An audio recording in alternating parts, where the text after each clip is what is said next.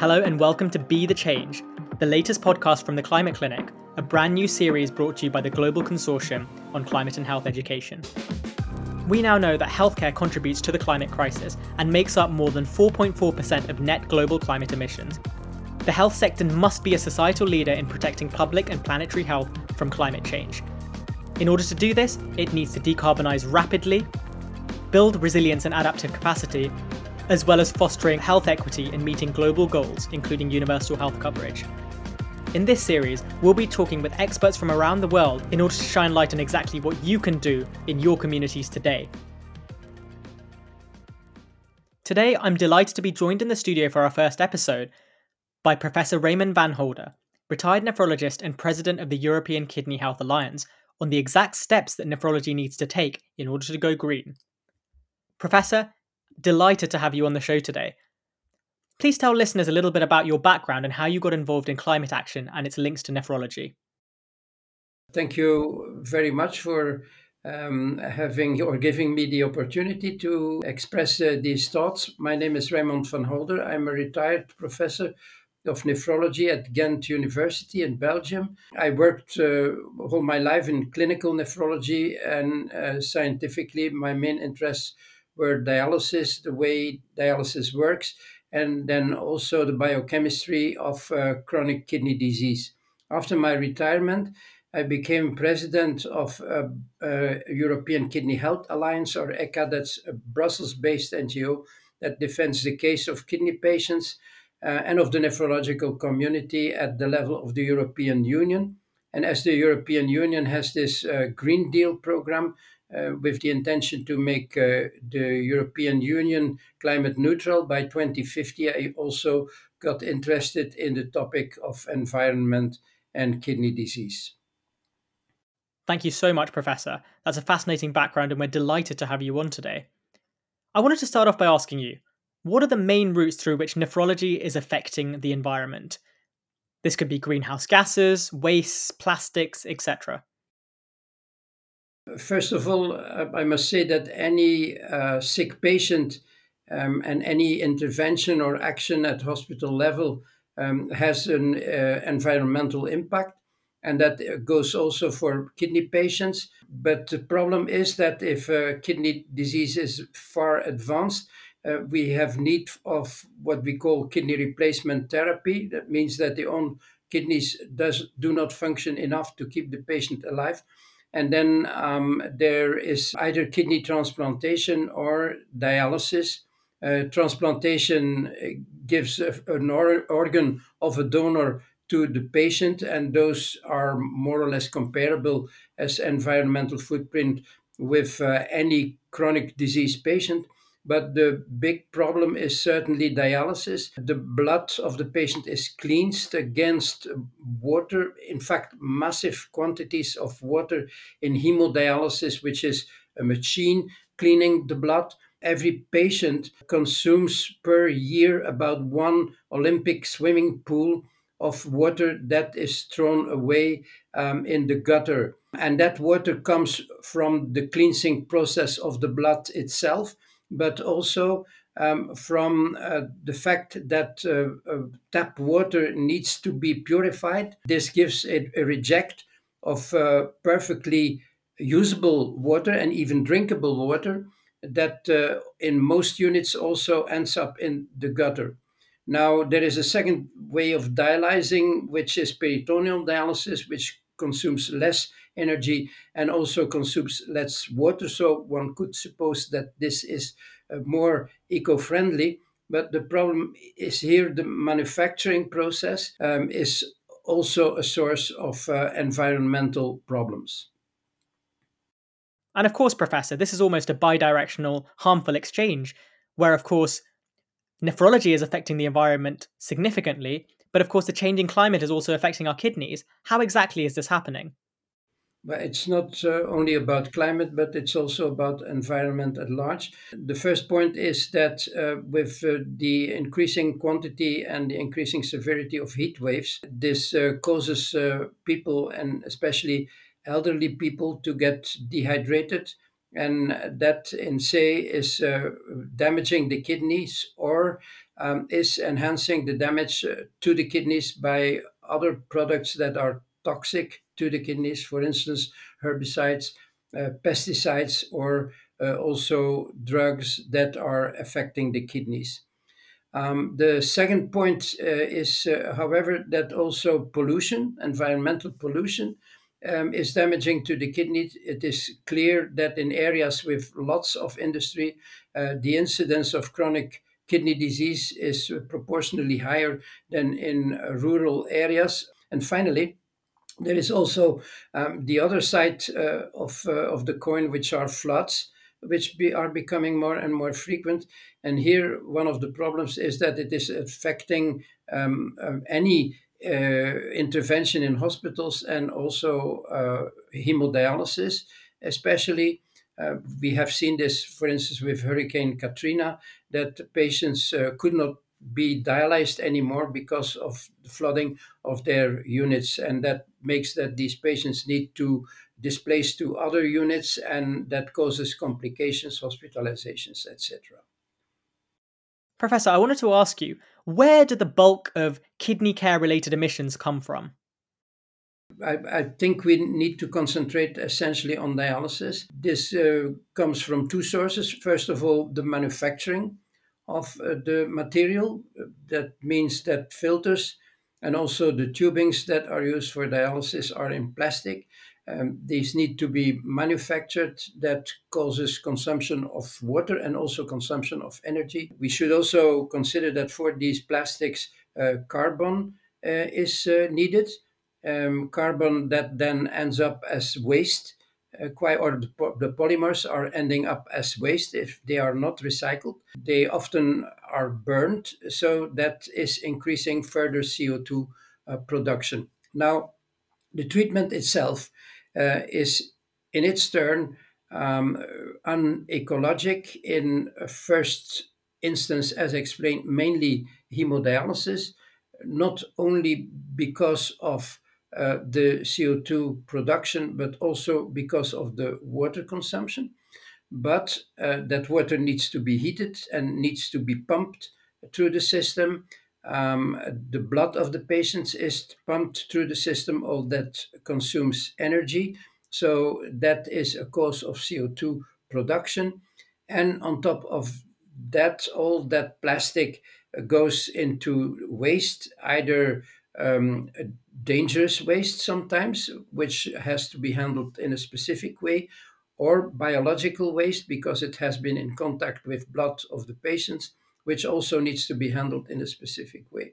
And in this way, this process is hugely environmental friendly. Professor, for all the listeners who are tuned into this podcast, are you able to share some examples of kidney care facilities or units that have been successful in minimizing their impact on the environment? There is actually no registration system on how well or how badly this problem is dealt with. The only thing that I know is that the Nurses Association, that is the European Dialysis and Transplant Nurses Association, inquired about the activities to make their unit more environment friendly, and that the majority responded negatively or with a minimal number of measures. Environmental friendly kidney care is not a very popular topic at nephrology congresses. We hope that this is changing, which is decreasing the chances of exchanging ideas about this.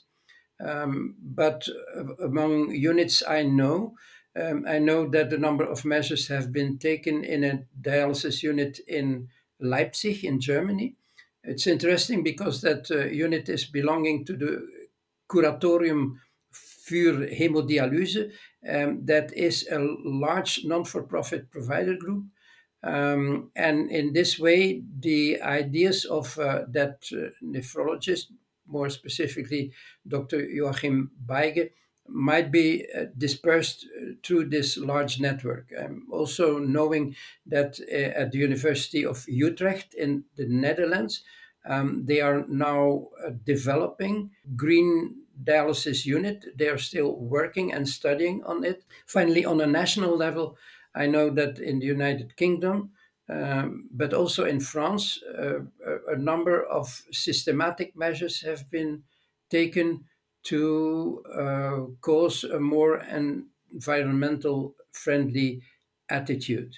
But the main point here is that obviously we do not know very much, and not very much is happening, and that is something that needs to be changed.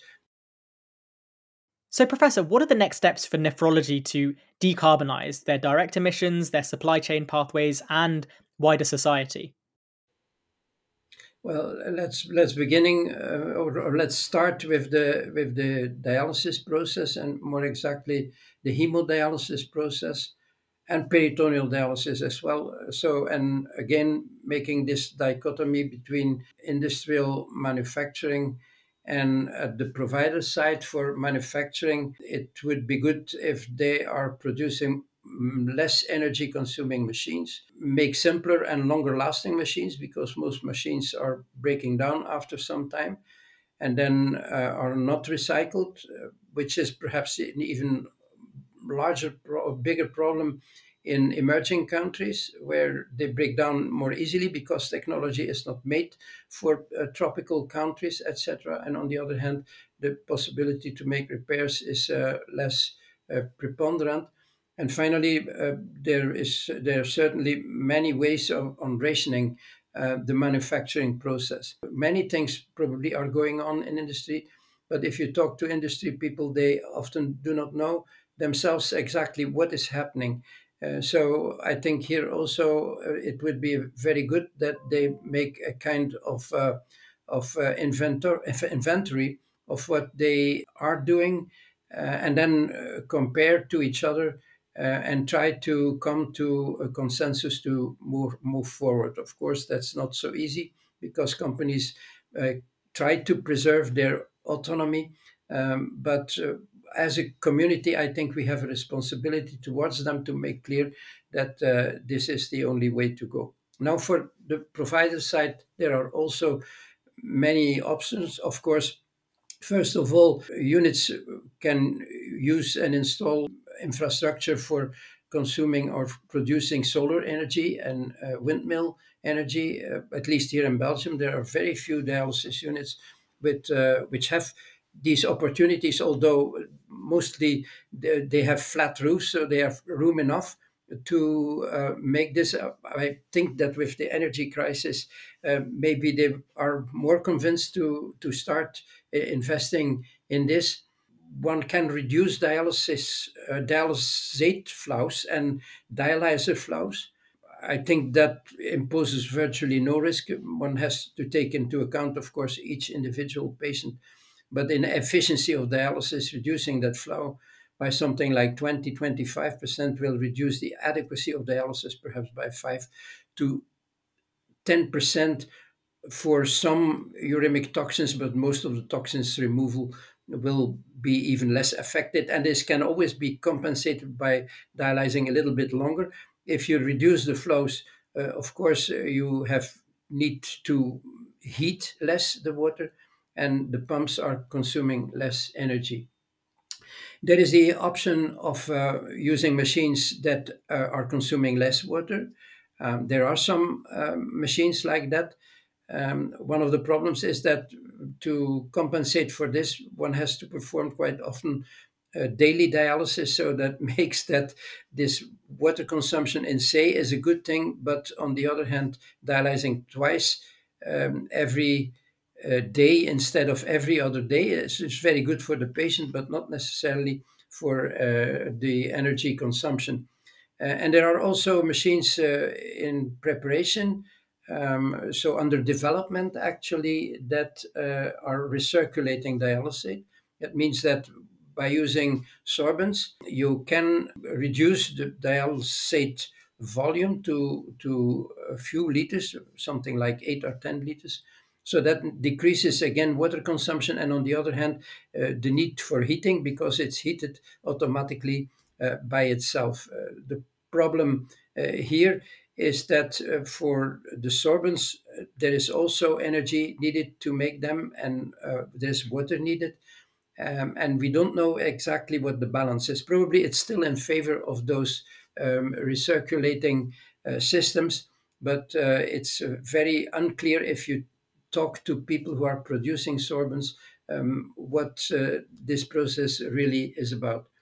And then, of course, one can also change simple things in the dialysis unit, make the heating by consuming heat pumps, lowering the room temperature in the unit.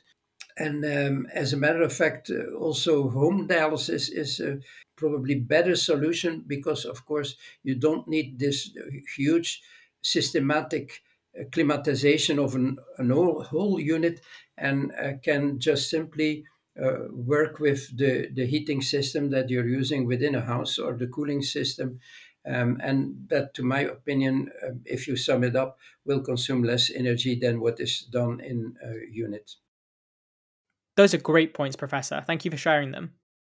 We've talked about existing nephrology-related care, but how much of this will be assisted by preventative medicine and preventing our patients from reaching the state of requiring hemodialysis, especially in a global climate where conditions such as chronic kidney disease are on the rise?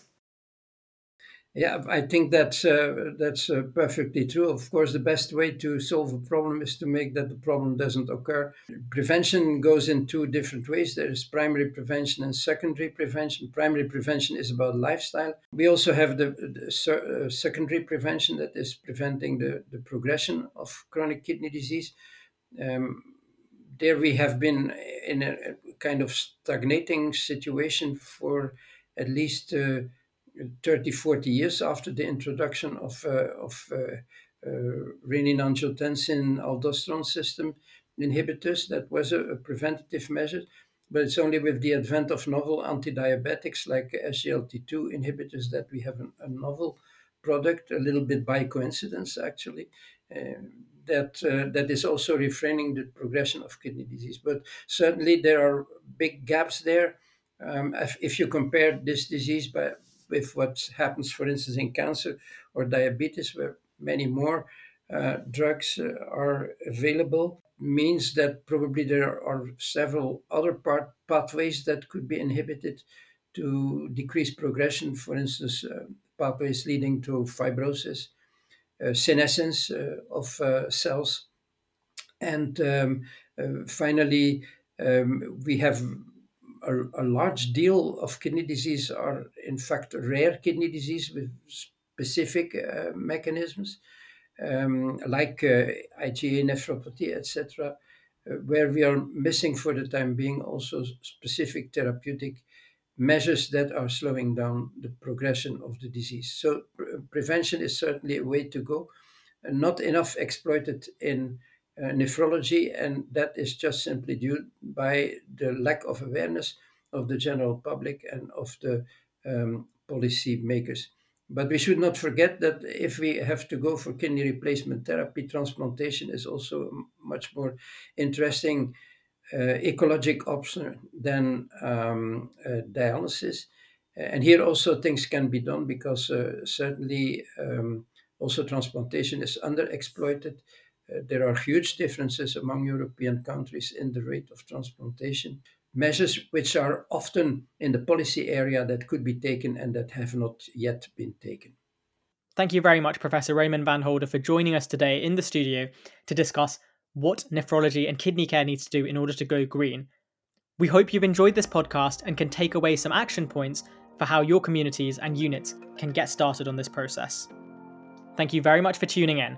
Please do check out our other podcast streams, Be the Expert and Code Red and Code Green, all of which you can find on our Spotify and iTunes pages.